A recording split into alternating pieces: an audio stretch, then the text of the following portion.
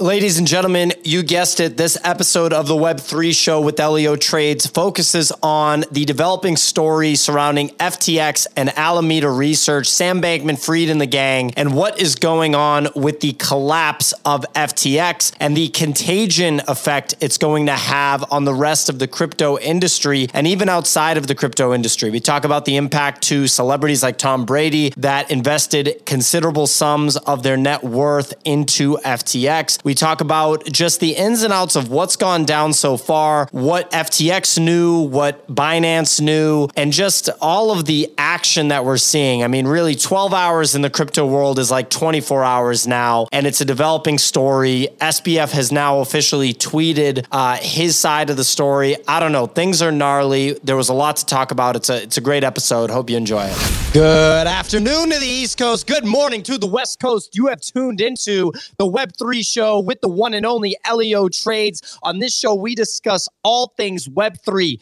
crypto, traditional finance, macro conditions, NFTs, real estate, whatever, gaming, technology, entertainment, all of the above. And boy, do we have a lot to discuss today. The past 48 to 72 hours in crypto have been some of the gnarliest, many have said, and things are only getting more interesting. I'm your host, P.O., here with my wonderful co-host, the one and only EllioTrades, the creator of the Imposters gaming NFT ecosystem, which is on the rise, the prolific YouTube content creator. Check out the EllioTrades YouTube channel. And of course, my co-founder and business partner, Nifty Nick, one of the funniest and sometimes most controversial people in the business.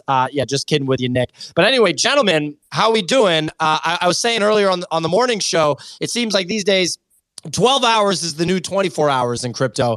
It's been pretty gnarly. What do you guys think of what's going on? Yeah. So, I mean, like as a content creator, when stuff like this happens, it's, it's pretty simple, right? Because there's so much going on. It's, a big enough job just to keep up with it, as opposed to, coming up with sort of nuanced topics to dig into. But one of the things that is happening right now is that we're starting to see the truth about this FTX situation starting to come to light.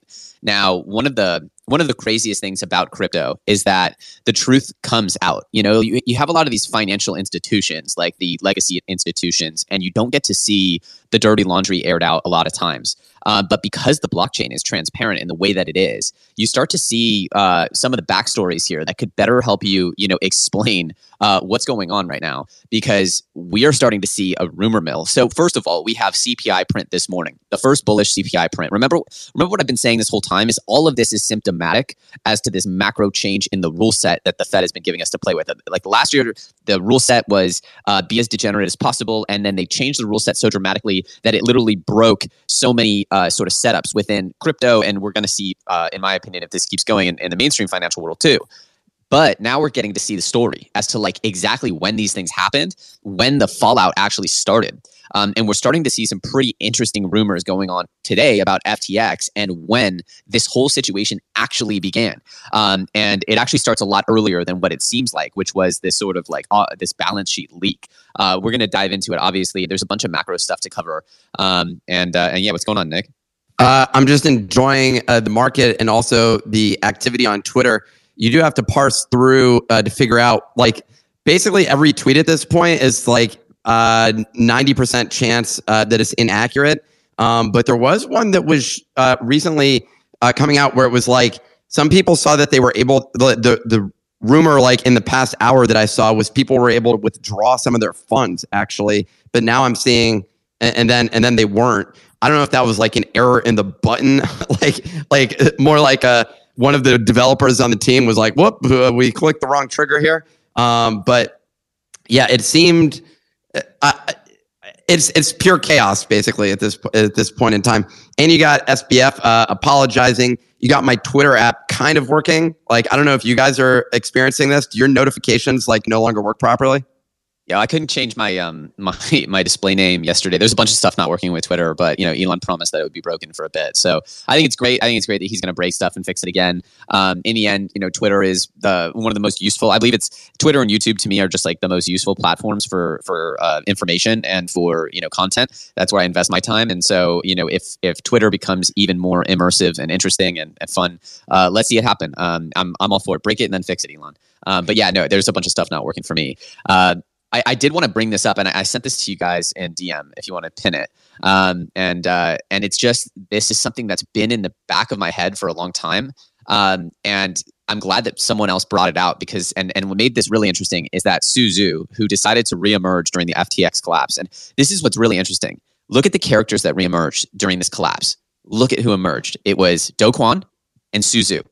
What do those two people have in common, right? They both got wiped off the board during the Luna collapse, right? And they were not as big as SBF, but they were the absolute titans of the industry, right? And they were riding high.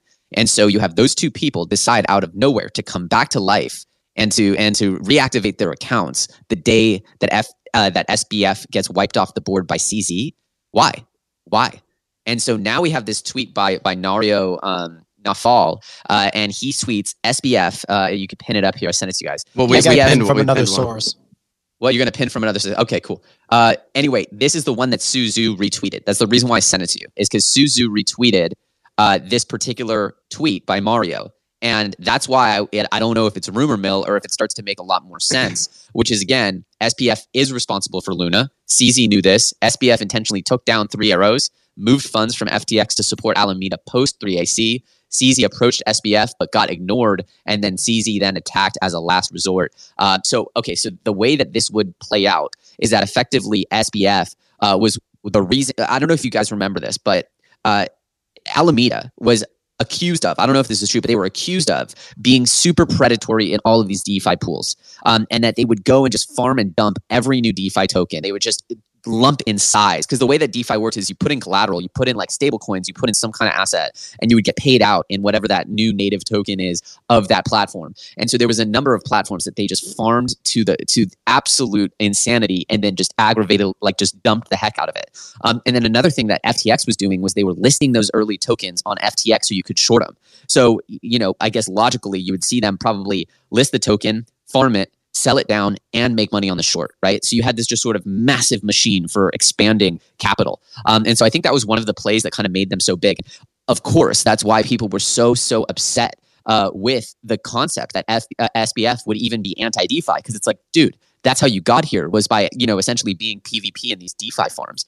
And so then you have a situation where what happened with Luna was, if you guys remember, the Curve pool is where this whole attack started. So on Curve, for those who don't use like DeFi, effectively Curve allows you to pool funds into liquidity pools, and it was one of the biggest stablecoin swap pools. So the kind of purpose of Curve was to get you from one stablecoin to the next in size. So say I had USDT and I wanted USDC or DAI or USDP or any of the like tons of stablecoins out there, I could get into the biggest, highest liquidity swaps. So say I wanted to do like $1 million swap between USDT and USDC. Well, if you go to Uniswap at the time, you were actually getting some pretty nasty slippage. So you would lose and it doesn't feel like, especially when you're doing stablecoins, you wanted to get it to like as close to 1-to-1 as possible. Yeah. You don't want to lose money going from a stablecoin to a stablecoin.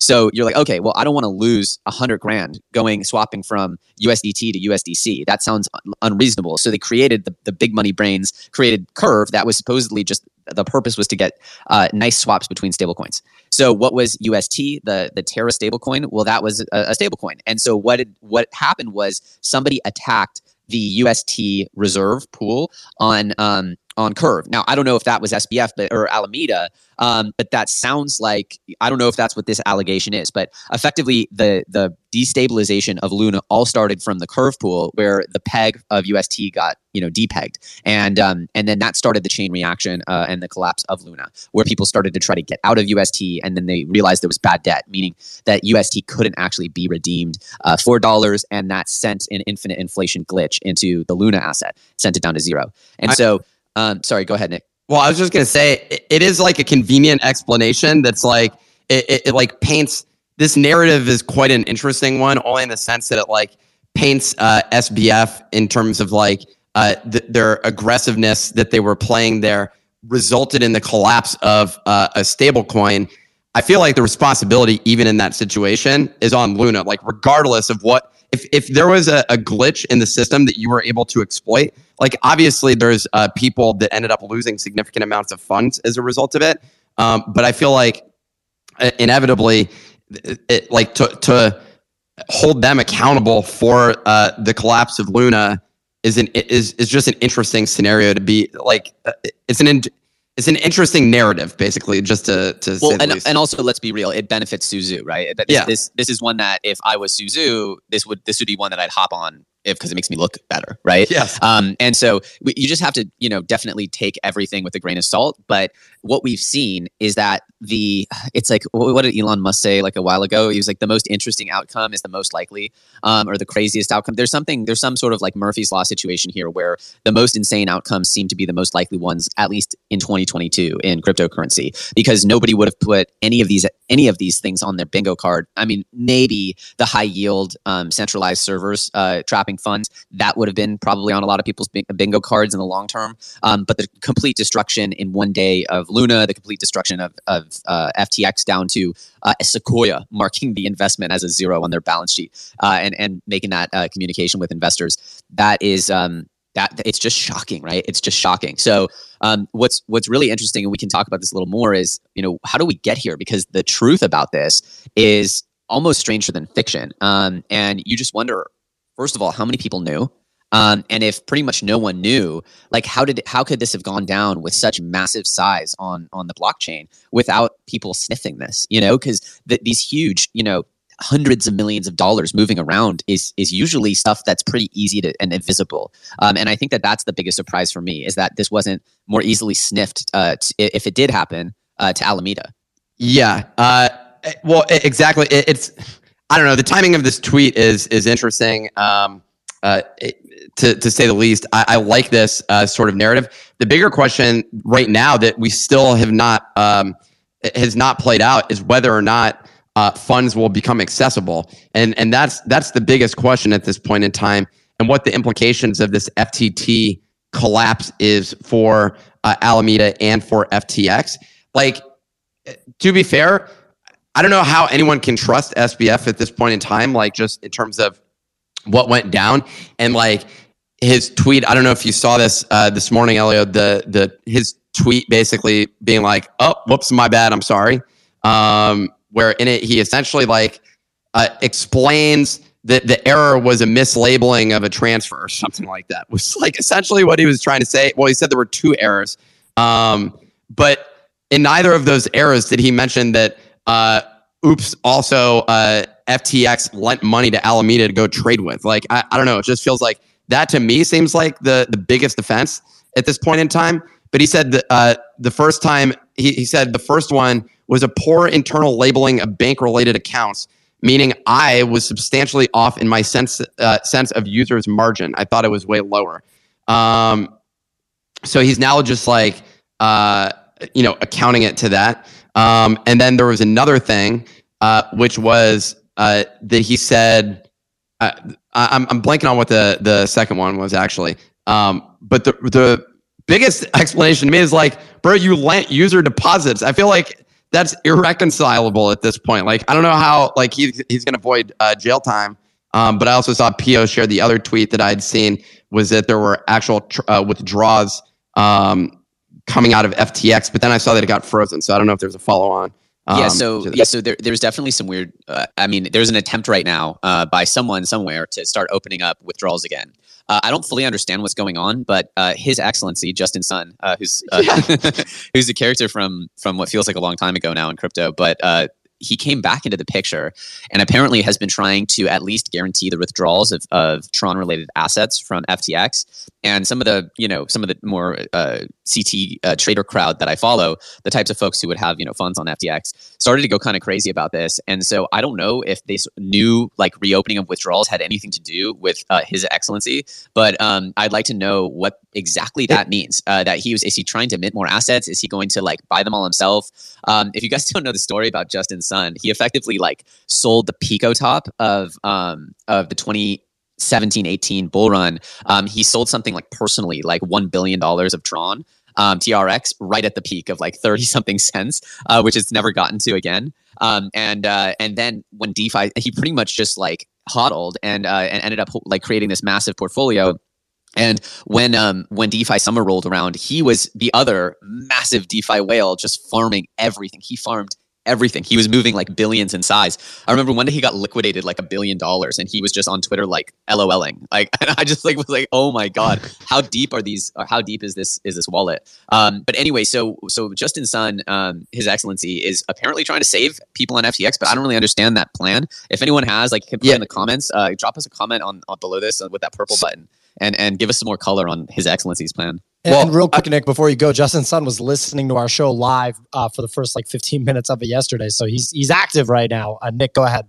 Someone ping him. Get him in here to explain it. Well, I had a conversation with their team about an interview last year, but that ended up falling through. And they were like, "Can you write a document about like what your show is?" And I was like, I'm good. Like this is like it's all good. We'll wait until the future. Justin Sun is an interesting character, though. So in terms of the context of what was offering. Originally, what he was saying is that he was working on specific tokens being able to withdraw off the platform, which to me is quite an odd scenario. There were a couple of things that happened as well.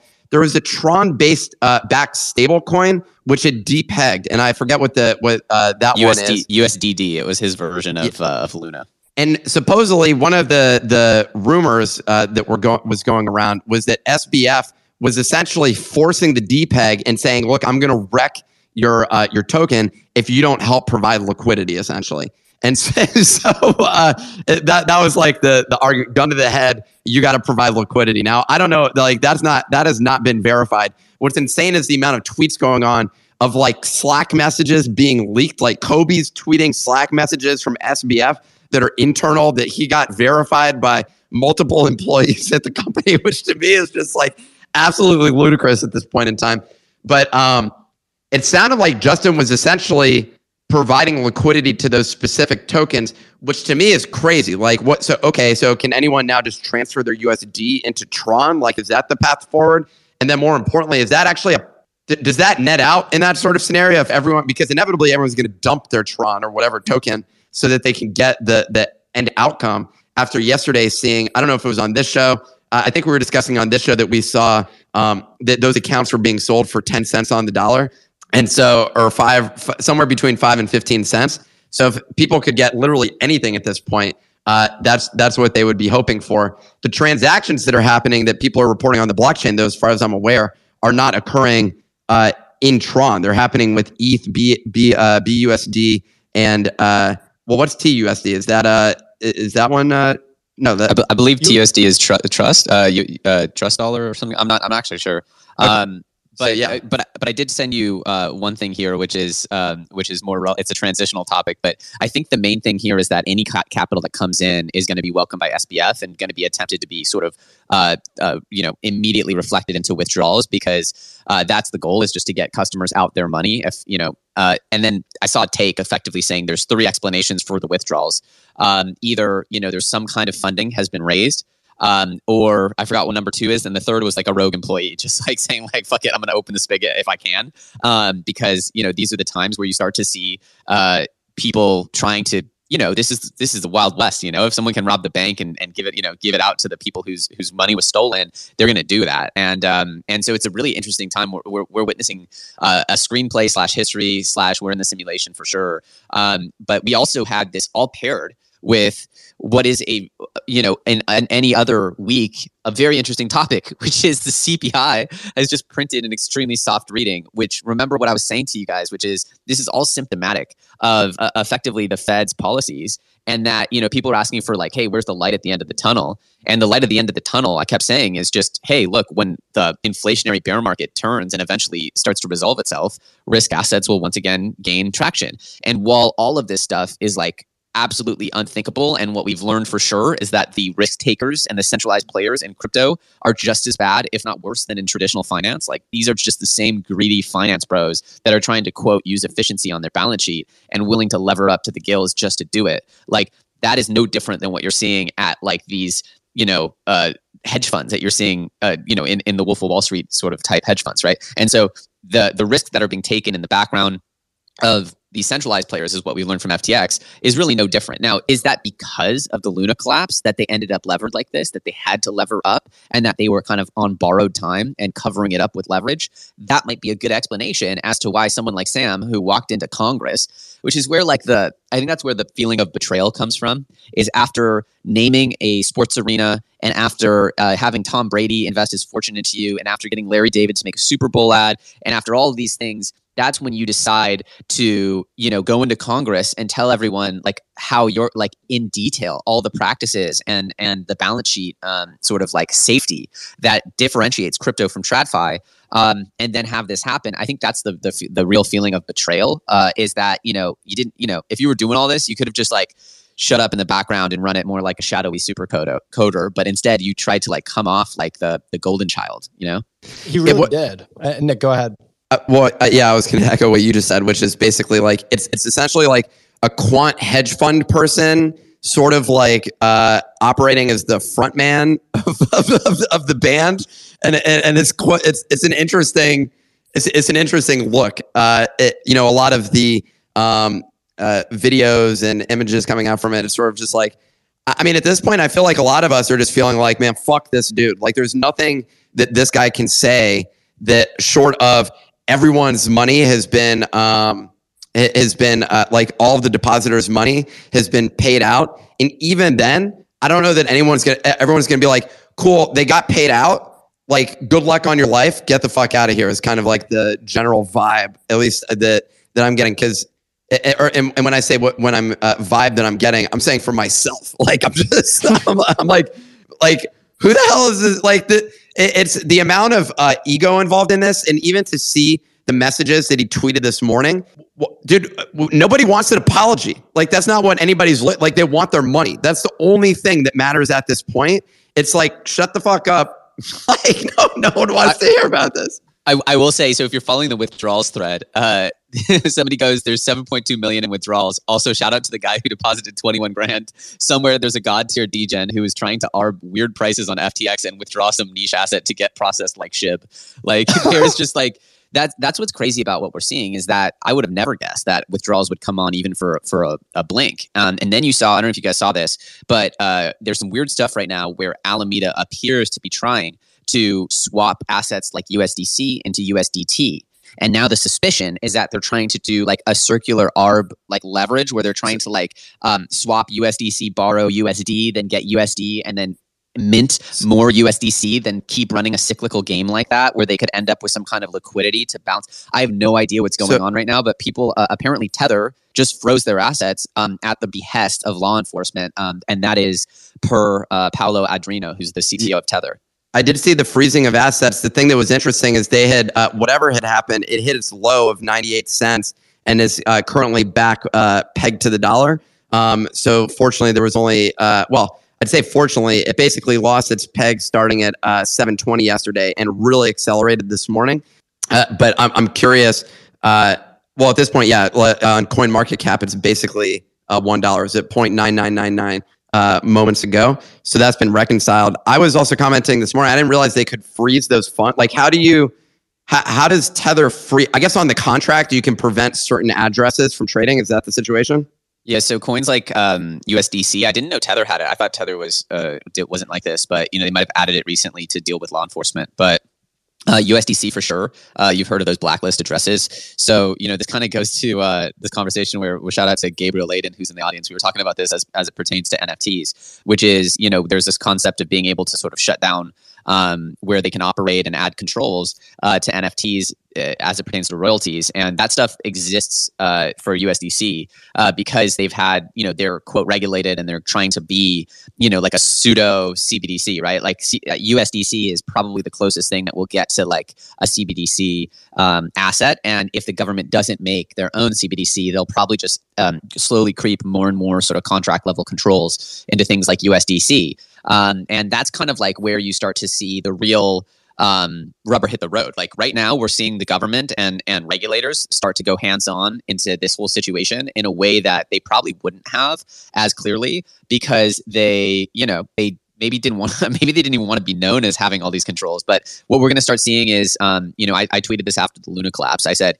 the next big wave here is the regulatory wave, because after stuff like this happens, this is different than assets just going down in value, right? You have Carvana is down almost 100% from its highs, but that's not necessarily a malfunction of the market. That's just a shitco, right? And so you have this drop of a company like Carvana, which just didn't deserve its valuation. And then you have, there's no malfunction, right? Nobody can say, oh, I couldn't get my Carvana stock out. But when you have a malfunction in the market, that's when it really doesn't feel fair, right? It just doesn't feel fair for users, and that's where the government was going to get involved. And now you see FTX adding even more, another sort of black swan, and you're going to see the regulators start to come out swinging, right? We're going to see what kind of actions they're going to take on chain. It's going to be, I guess, interesting to watch. At least you'll see which assets are actually free assets. You'll see which assets are truly controlled. And again, this kind of brings back what I've been talking a lot. Like, these whole situations create Bitcoin maximalism.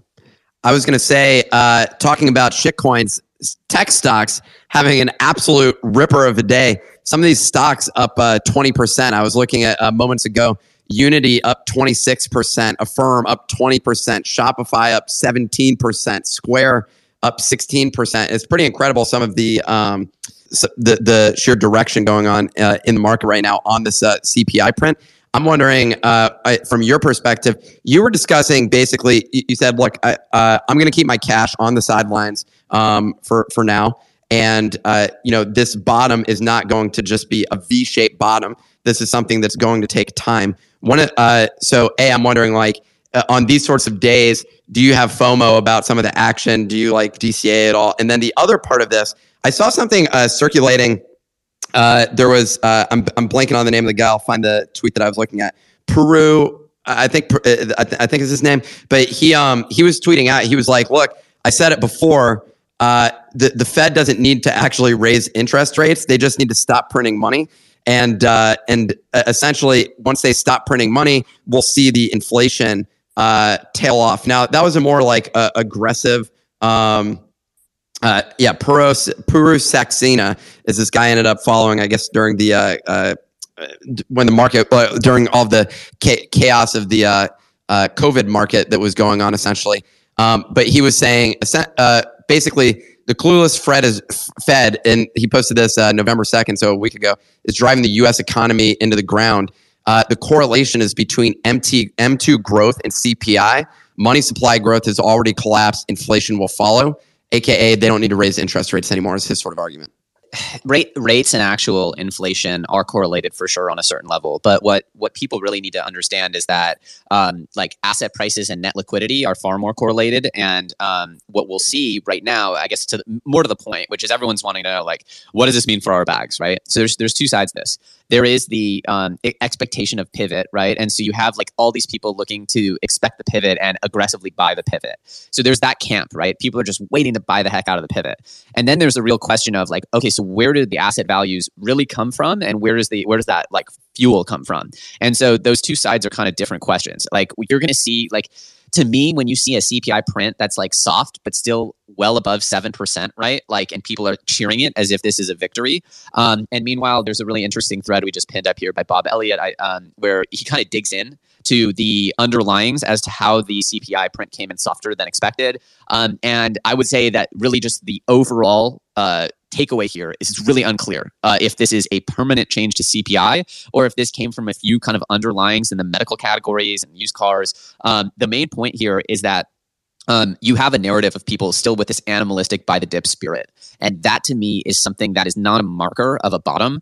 We've said it a lot of times, the bottom comes when nobody wants to buy. And I thought if we were to keep dumping, that we would end up getting this sort of real bottom, right? Because with FTX collapsing, those are the kind of like mental breaks that like really, really, really take people. I heard lots of people I respect in the industry. You saw FinTech Frank, you saw Kobe, you saw folks that are like, oh geez, right? People who way predate me in this industry saying, you know what, this FTX thing kind of mentally broke me. And it was so unexpected and it was so dark. And those are the types of black swan negative events that actually can lead to real bottoms. And then you get this bullish CPI print, and it's kind of shows you that there is this wafer thin liquidity in mainstream markets. There's this aggressive desire to buy the dip and to front run the Fed pivot.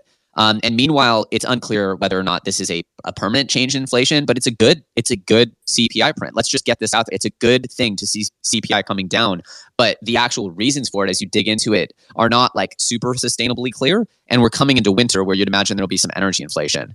Go ahead, Nick, before I make my next point. Well, the thing you were talking about people being broken, there was legit fear yesterday. There were a couple of times, or there's only been twice that I pulled out of GUSD, and yesterday was to a degree where I'm like, I don't want any money, like basically in their earning interest at this point in time. Like you had been mentioning, hey, that this is it's a no brainer. You shouldn't have money in stable coins earning interest, but whatever. Despite that was a position that we were in, and yesterday I was like, man, Elliott's spot on here. And this, like at this moment in time, I feel like I had made an irresponsible decision.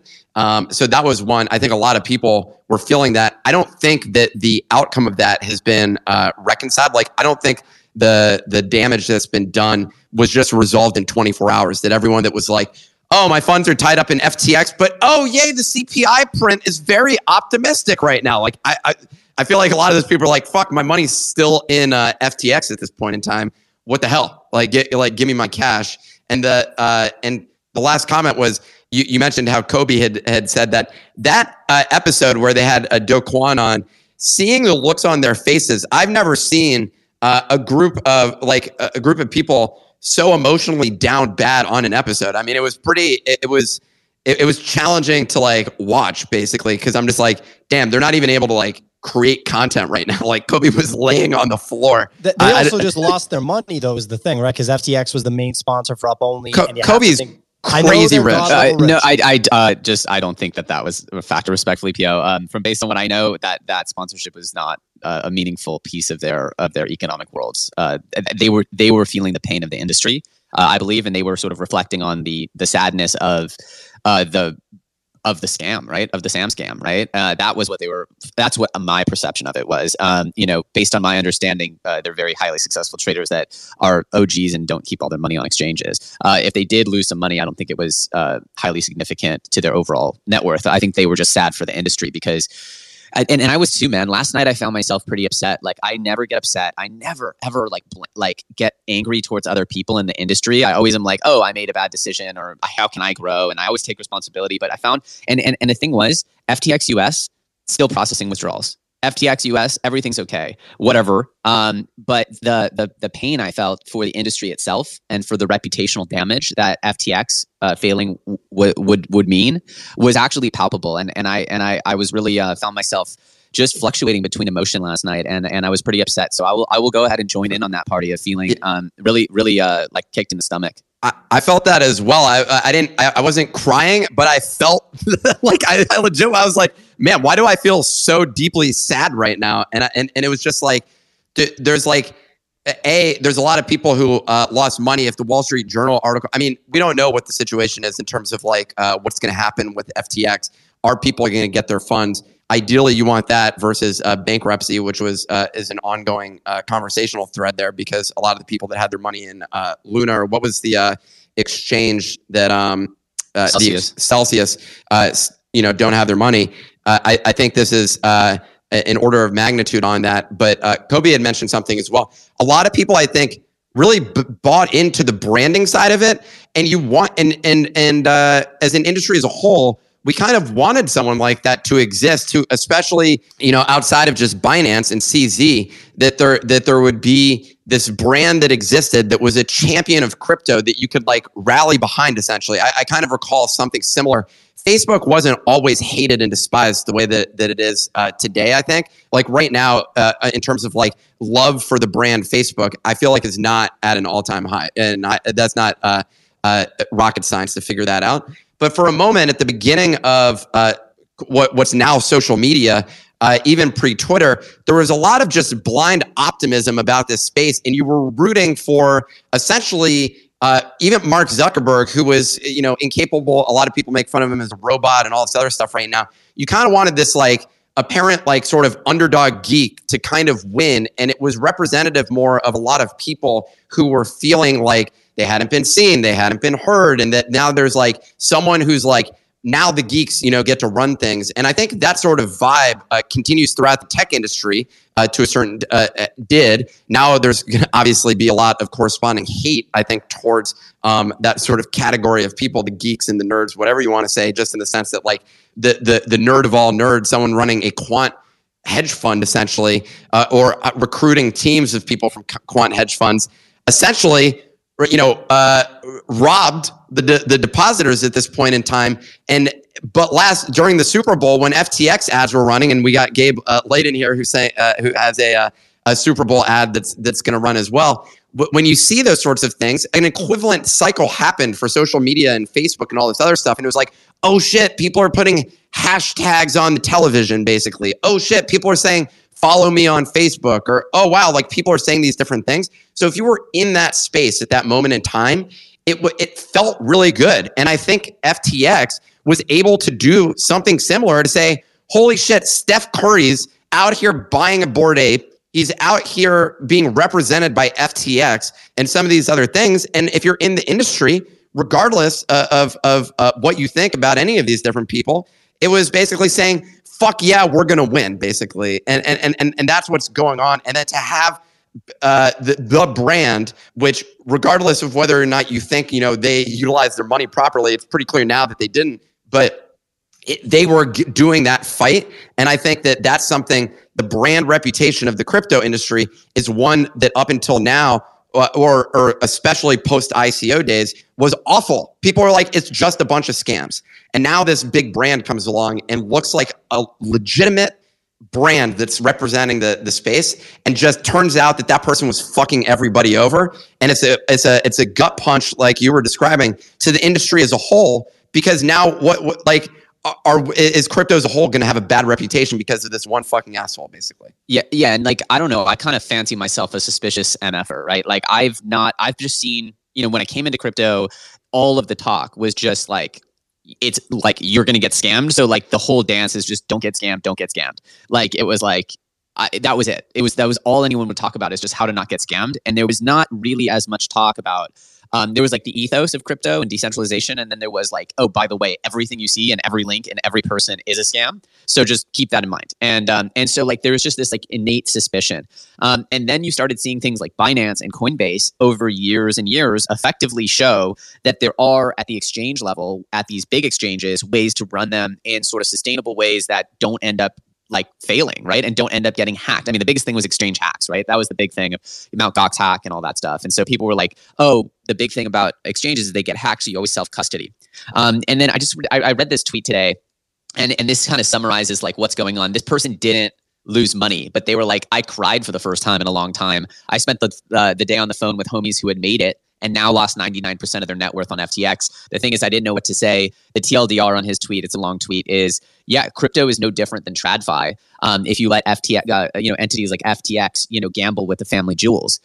What I think is the next layer of this is really figuring out, I don't want to like humanize anyone here, because I think it's inhuman to have an $8 billion hole. That's just a level of, that's a level of disregard that is hard to comprehend. And yeah, like, it's one thing if you lose. It's one thing if a project loses and just doesn't get supported by the market. It's one thing if the market loses, right? And just Bitcoin gets dumped and like people aren't interested in crypto. Like, those are all things you take on the chin. But what's hard to take on the chin is, a centralized negligence. And that's where I hate. So like, there's two sides of it. You look at FTX US, it's processing withdrawals. Why? Because they were scared of the US regulator and they kept their books clean. So there's just like, I don't know, these centralized players should just have their shit together. But more importantly, the question for me is what's the truth here? When did things blow up? Because was Alameda, was FBX or whatever the fuck, Sam? I'm losing it. Was Sam SBX? SBF, LFTX. Yeah. Like, was this guy really talking shit when he was in Congress? Was he like just spewing lies out of his eyeballs? Like, is it possible to be that like disconnected from the actions, the consequences of your actions? Or did he blow up subsequently? Was that like, where things were, and then he blew up in the Luna collapse? Because that, to me, I hate to say it, makes more sense. I don't know how anyone could single-handedly even sleep or withstand the pressure of a daily grind, knowing that there is an imminent collapse of millions of people's money across the world. I don't know, like that. So So like the question is, where's the moment where they, dislocated from keeping customer funds? And did they have this game playing the whole time, or did they have something happen during the Luna collapse that forced them to take this predatory loan against FTT, which became the death spiral, right? Because that to me, I think is the ugly truth that we'd like to find out. And then, this tweet that came from, I guess an anonymous source is saying that they were responsible for the collapse of Luna. What does that mean? How were they responsible? Were they the ones that depegged UST? And if so, why? Wait, why? What? Where is that tweet? Did you pin it? Well, that was the one I sent to you that Mario tweeted that said... got it. Yeah. Yeah, like, I don't know if that's true. We know that somebody targeted UST. But Suzu, remember this was the one we were talking about like an hour ago, which is that Suzu retweeted this out of nowhere, which is, where is it? Oh, he unretweeted it. That one feels. I don't want to get into stuff about Mario or anything, but yeah, he unretweeted. That's kind of spicy. I would be skeptical of anything coming out of that account from like a breaking news standpoint, and the replies to that tweet were all 100% filled with skepticism. So I don't know. Got it. All right. Well, I was like, why would Suzu retweet it? I mean, you'd think he has to have some knowledge as to how he got taken off the board, right? I think emotionally he wants. Obviously, you want an explanation. The thing that you were describing though about SBF in this case is there's some interesting stuff there. Primarily, I saw a tweet yesterday showing his sort of like health degradation and how he was like speaking on calls. And there were some interviews where, he's borderline like shaking. And I think what happened was like at some point, there was probably some tipping point, if I were to speculate. And what was being described was there was a giant hole with some bad trades that were being made at Alameda, and they needed to fill that hole. And inevitably, they could have been lending money to Alameda like the entire time, but the reality is, and you just pinned one of them seeking nearly $10 billion, $9.4 billion to fill the current gap. But I have the feeling that they were playing with some of the deposits because essentially what he was monitoring was float. And they were gambling with it because even his description of like what went on there was discussing margin and a miscalculation of margin there. AKA, he's not saying we didn't have enough money backing all deposits. He's saying we didn't have enough money to support the volume of withdrawals on that one specific day. And to me, that's just indicative of a broader sort of like vibe of saying, yeah, we're comfortable, moving that money around rather than just keeping it in cash. And so that had to have started, and that's the error. And to me, the decision, like mentally, to go through that process to say, yeah, we should definitely use user deposits to trade with because we're genius traders. Our hedge fund over here is just making a ton of cash. There had to have been some level of ego where you think that like that transitions, and someone on the team basically, whether or not it was SBF, SBF had to approve it, where they said, yeah, let's use some of it because we have enough to like float the deposits every single day with a significant level of confidence. Like we can say with 100%, we're not going to go over this particular level. So the first error that he even refers to in his thread is essentially one saying, and now it's gone from what I'm looking at here. Nope, it's back. Twitter's just having errors. My apologies. But he said basically, my sense before was leverage was 0x, USD liquidity ready to deliver 24x average daily withdrawals. Actual leverage 1.7x, 0.8x Sunday's withdrawals. To see that sort of number basically, to me is just saying that like, okay, you don't even have the cash on board. Like whatever the daily withdrawal rate, which I'm guessing, I would assume is a fraction of, like the total amount that they would be spending.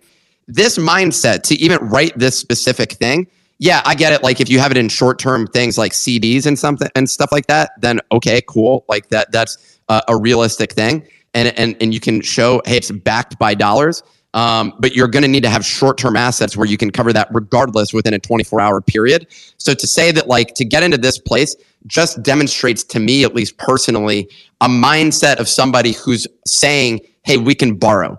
And what cycles as you're going through that process, yesterday you went and looked up and it was like, oh shit, FTT's been around since 2019. And this is pure speculation, by the way. But what my own observation of someone like this is basically at some point you say, yeah, I'm going to reach inside the cookie jar. And what happens, and then the next level up is, damn, we're printing cash. And then the next level is we're going to dig deeper into that cookie jar and we're going to make some cash so I can make bigger donations and be the most effective altruist to the world. And whatever like lie you're telling yourself, you get to this point where you're now at this ridiculous place. Anyway, sorry, go ahead. Yeah, super effective altruism here. And I think like one of the things is, so first of all, the leverage is clear. What it really underlines, and when you look at like Binance and how they've run their entire operation, from what it appears, CZ had his tweet and was like, look, we've never taken out loans against our own token. Why? Because, and to be fair, there's more of a bull narrative around BNB than there was ever around FTT, right? Because BNB has Binance Chain and they have like a more diverse ecosystem. And there's a lot of people who are just like long BNB, like people believe in BNB, partly because of the buyback and burn. But I don't think that's the entire narrative, right? I don't think the entire narrative around BNB is like, oh, they're going to burn this quarter. No, like people believe that asset is going to be an important asset in crypto. And so then, you have FTT, and really, they took out a loan where they were mostly the only buyer. Like, I don't think I've heard many people talk about FTT. Like, there's not a lot of like casual, sort of like civilians buying FTT. It's not just one of those like popular tokens like that. And so, the difference there is, CZ was just like, look, we've never taken out debt. We've never borrowed against our own token, and we've always kept like customer funds protected. And this goes back to kind of like, do you know sort of like the roots of crypto? It seems like Sam kind of came into crypto as more like he admits he wasn't a crypto sort of native guy. He didn't really understand it. He just saw ARB. He saw like volatility in ARB, and he was like, I'm just going to ARB this because I see like price differentials, and I know I can ARB this. And he just played kind of like a finance bro game. And so I think like going back to what you said is we really have to be wary of anyone with a finance mentality at the centralized sort of entity level, because that's simply not the way to play the game. Crypto is like being on a knife's edge, right? And it can turn at any minute. And so understanding that like, no, in a traditional situation, like, you're not going to have the time and the luxury of delays that you might get in traditional finance, where things aren't instant on chain and sort of like immutable and like, non and like binding, right? And so the fact that SBF just sort of was thinking of things as far as like ratios of daily withdrawals, which, that sounds kind of good when you say it there. Oh, 24 times the average withdrawal we had in USD. But then when you combine it with the actual total amount of debt they had against their depositors, it looks bad. Because I bet their average withdrawals of USD weren't that high, because I bet they mostly have, people who leave their funds in there just to trade. Like most of what happens on FTX is people trading the markets and building their accounts over time, or losing their accounts over time. There's not probably as much like USD withdrawals going on as a ratio of their total deposits. So yeah, like completely, they leveraged and then they leveraged again. But my question is, was that always the plan? Because they or did this have some more of a sinister tie-in with the events of 2022? I'd really love to know the truth. I don't think we have those answers just yet, but it's going back to what you said, man, like the associations with mainstream culture. These are things that like, kind of like when you saw Luna Foundation Guard buying Bitcoin, when you saw Michael Saylor buying Bitcoin, right? You're like, yeah, like, let's go, and then there's like the lone sort of like, boring old dude in the corner going, well, what's going to happen when they sell it? And everyone's like, shut up, let's just cheer for this big whale buy. And then you see like, this is kind of like what happened with FTX doing all these cultural sponsorships and these cultural inroads in marketing. You had like this cultural capital being built up, and you felt like, wow, if only CZ was more like cool and culturally relevant and would sponsor like my favorite F1 team. So I could see, a big logo on the back of the fender. If only, they were working with my favorite NBA All-Stars and visible, and worked with my favorite comedian of all time to make a hilarious commercial. Well, that would really help crypto. And so, there are these things that like kind of like you root for on the way up, but they have this kind of exponential rocket fuel on the way down. Which is you have, Luna Foundation Guard being a forced seller of Bitcoin was really bad for the industry, right? And now, obviously Michael Saylor, I don't believe he, the way he structured his loans people talk about him getting liquidated. I don't know how accurate that is. I haven't dug into it. He ain't getting liquidated, Elliot. Yeah. I seriously doubt it. Yeah, I don't think so. I think he set himself up so he could hodl for, regardless. But, there are these sort of like, at least FTX, we were all cheering for the exponential multiplier of crypto on the way up. But it becomes even worse when things like this happen on the way down because of that. And so that's what I'm feeling most of all is, we would have had a great sort of cool, like, hey, should we talk about inflation coming down this week? But instead we have this black swan where if you look at what happened after Luna, it took a very long time for these things to shake out. And the forced selling and contagion are things that we really don't know how bad it is because we've seen just like literally no information. So, we've seen leaked stuff, but nothing's confirmed. There is a lot of tentacles here, and I would expect this process to take some time. I think it's going to be really a fascinating couple of weeks. Love the way that you're thinking about it, Elliot. Ladies and gentlemen, any questions that you have, click on the little thought bubble on the bottom right of the screen. Leave comments. We do the show Monday through Thursday, 9 a.m. Pacific time, noon Eastern time. I brought Spencer on stage, a friend of our show, friend of ours in real life too. Spencer, what prompted you to come up on stage, man? You got your hand raised. Yeah, there was two things. One, with the Terra Luna thing, I had always understood that was Citadel. And I don't know, maybe it was Alameda was involved too, but the other thing that I think is interesting about how SBF, like reading between the lines of his most recent tweet thread, has been like, it seems like this idea that they have value of assets covering deposits is a little bit weird, right? So for like an entity of their size, if they have like a chunk of a chain, like they might own 10, 20% of a coin, right? And I think that what's going on right now is that they have assets that don't match up with the assets that people supposedly hold, and they can't find liquidity on them, right? Like a lot of people were talking yesterday about how some of the like reason that maybe ETH didn't crash as hard as Bitcoin was because people were swapping alts into ETH, right? And so if people on FTX had a lot of ETH and USDC, and then FTX is holding a lot of like other coins, then even though like the hole in like dollar prices is not that big, they still have this like huge issue of their ability to swap into the assets that people are actually trying to withdraw, because it's not like you can market sell, whatever shitcoin they were trading that quickly into ETH, especially in this environment. And that to me reads what his tweet thread recently was between the lines. Well, it's just not good, right? Like none of it is good, because yesterday the hole was 8 billion and today the hole is apparent closer to 10. Wonder Binance walked away. I think Binance walked away not because of the hole size. My belief is that CZ is sitting on hundreds of billions, and he could easily plug the hole. The question for me is the regulation aspect, which is, everybody knows that CZ is not exactly best friends with the regulators, which, he's had sort of, I don't even want to comment on that because I don't want to get into the bad book on CZ's side. But like, let's be real. Like, that's what started this whole thing was Sam called out CZ for not being able to go to Washington or something like that. Like, that feels like that was really the part of this, right? That was part of this, was like he made kind of like a personal attack on CZ. And we all know CZ's like not really in, or Binance has kind of jumped around jurisdictions and like, had various sort of short-term relationships with regulators. And that as soon as this potential acquisition came out, I think there was an announcement from like the DOJ or the US government, I don't know which branch, being like, no, we're not going to allow that. And so the real thing that I think is going on here was there's a regulatory fear here. And so, I don't think it's even about the money, because CZ knows having a $10 billion hold that gets passed on to the biggest, most sophisticated, most sort of probably dedicated traders, which is what the audience for FTX was. FTX served 9-figure accounts. FTX served 8 and 9 and probably 10-figure accounts, right? Like, this was not an exchange that just served the sort of little guys like you see on Coinbase, where you have people who are putting in $10 and $20. Like, this was the whale sort of palace. I mean, I don't know if you guys saw the guy who owns like one of the rarest CryptoPunks, Deepak Chain, I think is his name.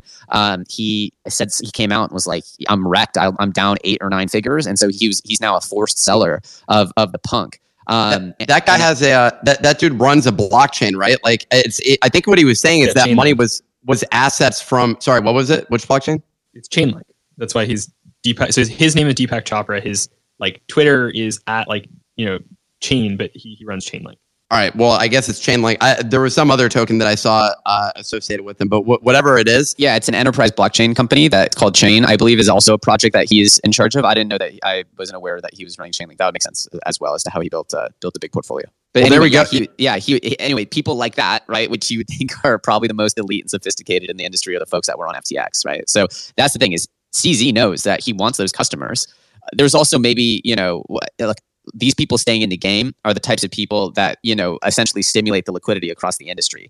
Them getting wiped off the board is not, healthy for the industry at all. Though, retail sentiment getting wiped off is really negative, sentiment wise. Having, the more institutional folks get wiped off the board, actually remove sort of functional liquidity from the markets. And so, I don't know. My suspicion, if I were to, take a tail bet and a low percentage bet, I would say, hey, I bet CZ would have plugged the hole if not for the regulatory risk.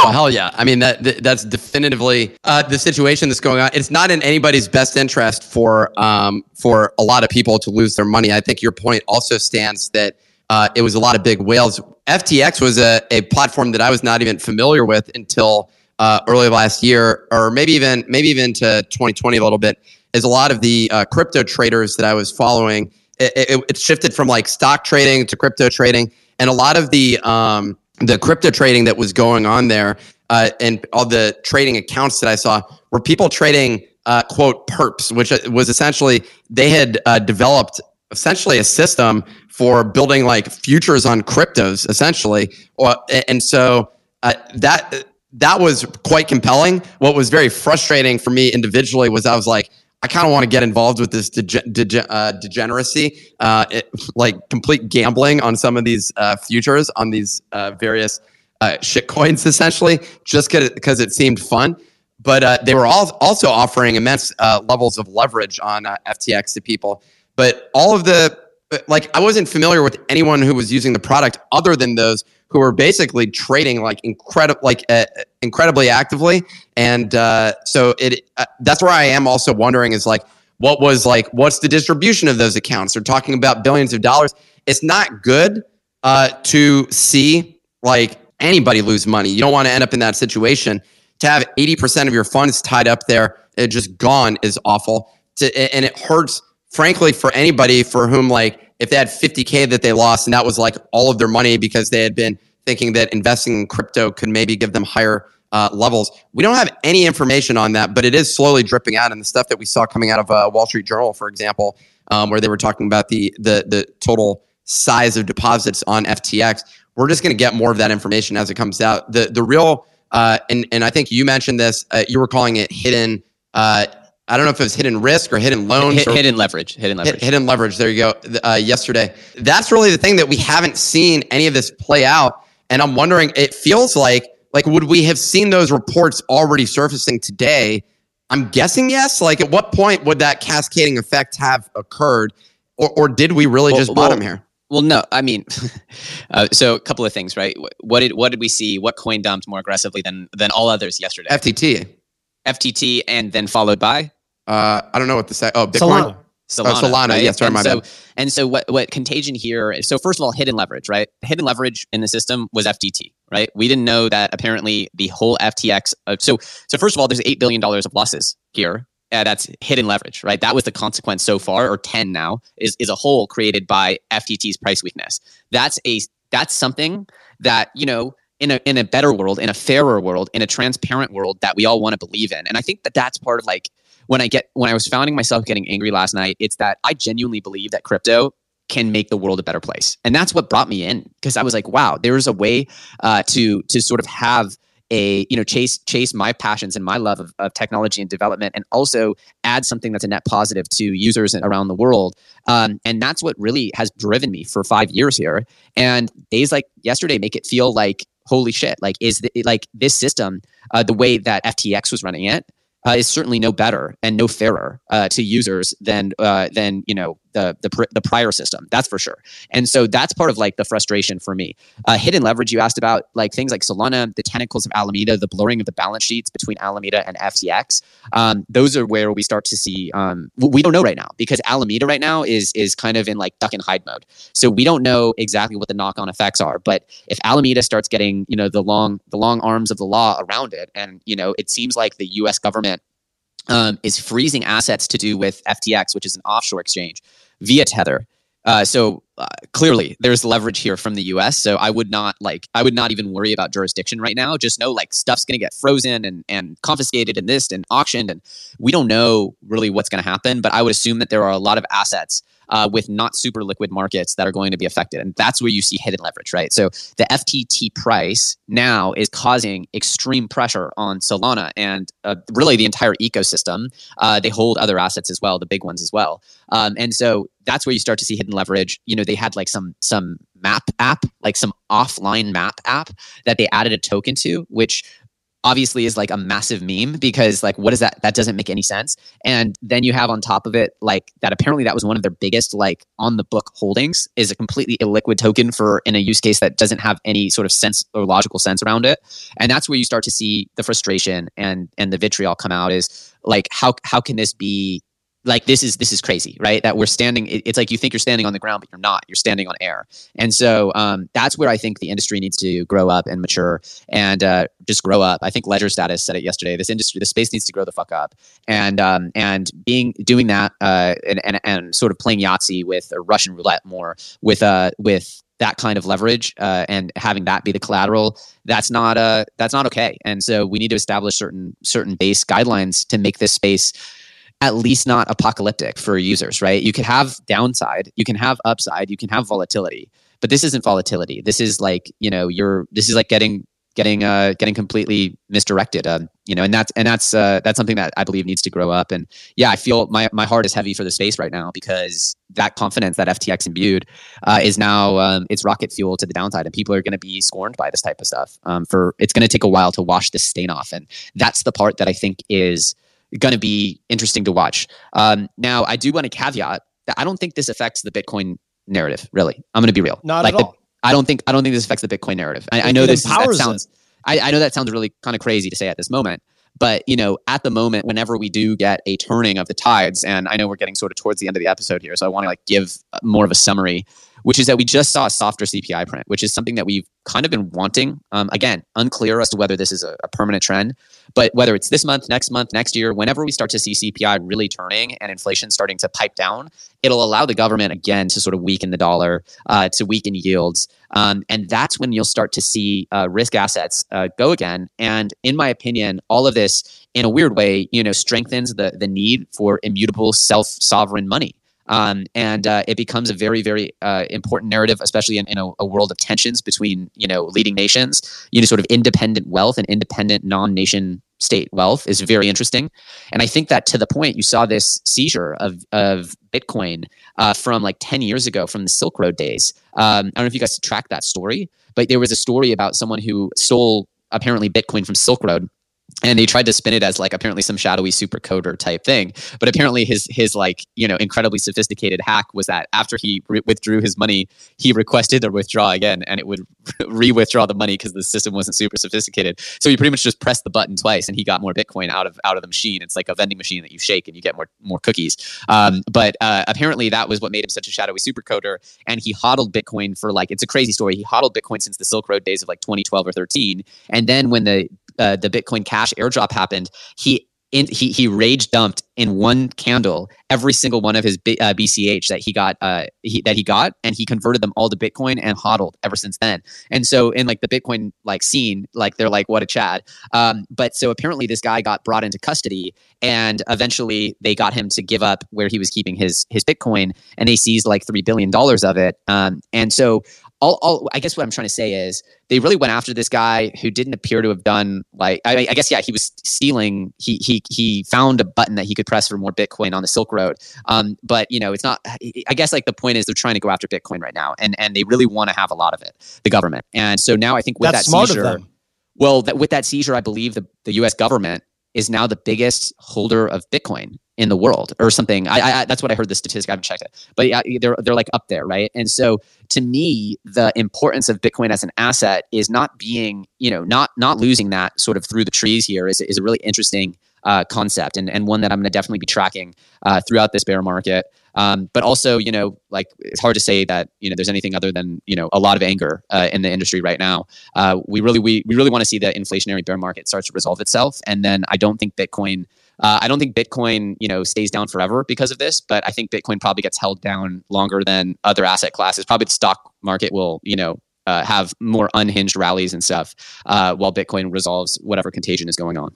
Yeah. So first of all, can't wait for us to have that conversation, Elliot. I'm a Bitcoin guy. definitely not a crypto guy. I That can wait on conversation. that one. I'm gonna be honest. We can postpone that for a while.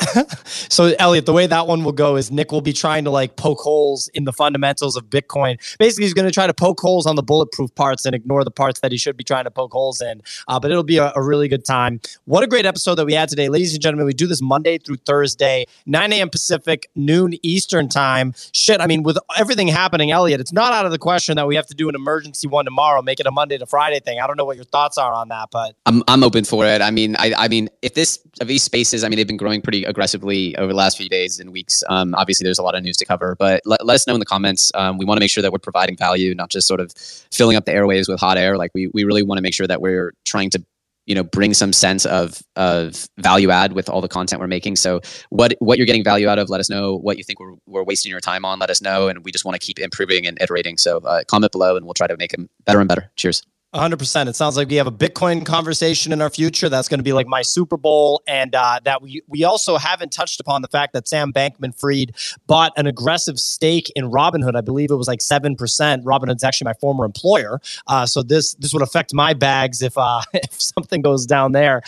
So we should talk about what the implications are for that on a future episode too. I'm sure we'll be talking about Sam Bankman-Fried for quite some time. Ladies and gentlemen, check out Elliot's YouTube channel, EllioTrades. Check out Imposters, which is his gaming ecosystem built on the blockchain. He's not gonna lever away your capital or whatever. I don't know. Just making a little joke here, a little FTX joke. Check out me and Nick's content on YouTube, on Twitter. Check out our NFT, the Nifty portal. Looking forward to catching up with you next time. Gonna switch up the music a little bit, make it more of a theme. Based on Mr. Sam Bankman-Fried, Do Kwon, some of these gentlemen that are really taking interesting approaches to building businesses in Web3. We might be back tomorrow, but if not, we'll be around on Monday, 12 p.m. Eastern time, 9 a.m. Pacific time. Shout out to the West Coast. Catch you guys next time.